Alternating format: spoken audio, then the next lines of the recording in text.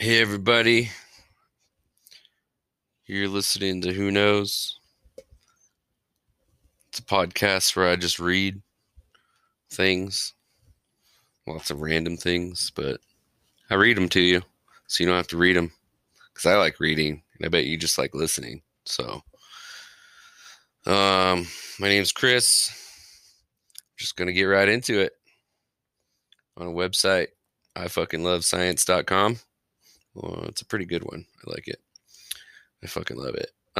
So this story was one of the first stories that popped up on their home screen, so we're going to go ahead and read it. What really happens in the brain when you take psychedelics? Okay. The past decade, it's okay, I'm good. The past decade has seen the thawing of a half century moratorium on psychedelic research, allowing scientists to finally start investigating the effects of these intriguing compounds. Cutting edge technologies that have helped us make up for lost time, revealing how substances like LSD, psilocybin, which are magic mushrooms, and DMT affect brain activity and mental health. Several hypotheses have emerged from these experiments, some of which have become widely accepted, although a new study into the effects of a drug called salvinorin A has now cast doubt on everything we thought we knew about psychedelics.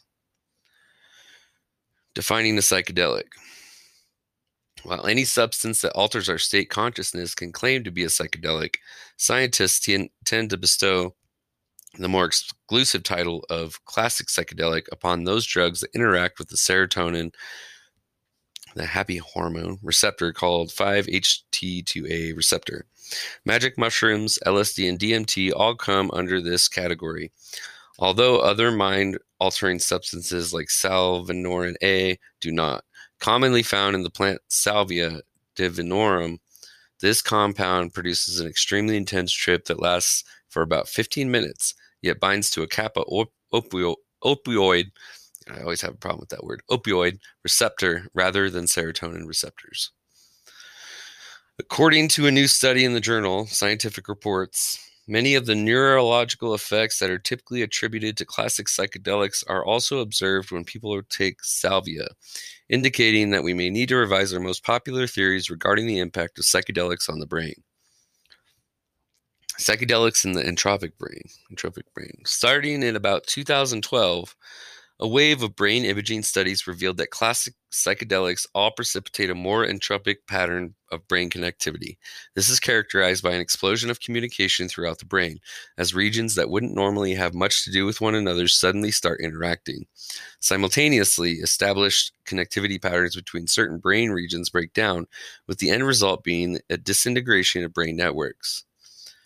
Studies on psilocybin and LSD have tended to focus on the ramifications of this phenomenon within the so-called default mode network, DMN, which controls everyday cognition and thought patterns.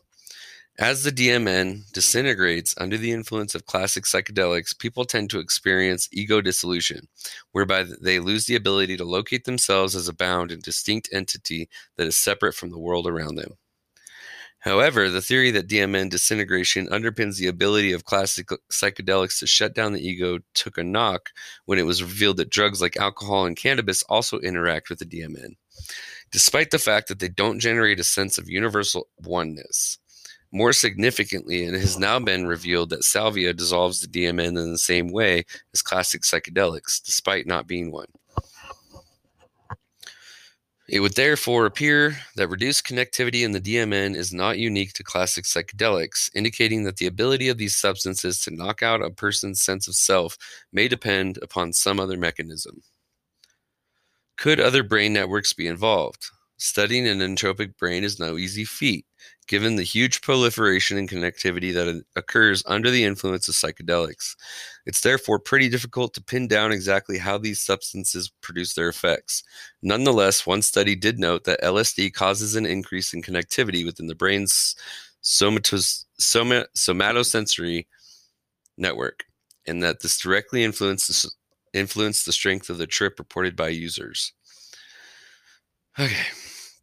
Another study revealed that the brain's sensory regions tend to become more integrated under the effects of psilocybin. However, a huge amount of research is still needed before we can say with any certainty how psychedelics produce their effects in the brain. What's clear, though, is that many different brain regions and networks are likely to be involved, with the DMN being just one of these. Interestingly, research has showed that different brain regions can influence different aspects of ego dissolution. For instance, one study indicated that decreased connectivity in the hippocampus causes positive experience of ego dissolution under the effects of psilocybin, while increased connectivity in the prefrontal cortex generates negatively experienced ego dissolution. Even more intriguingly, both of these brain regions are associated with the DMN. Psychedelics and brain plasticity.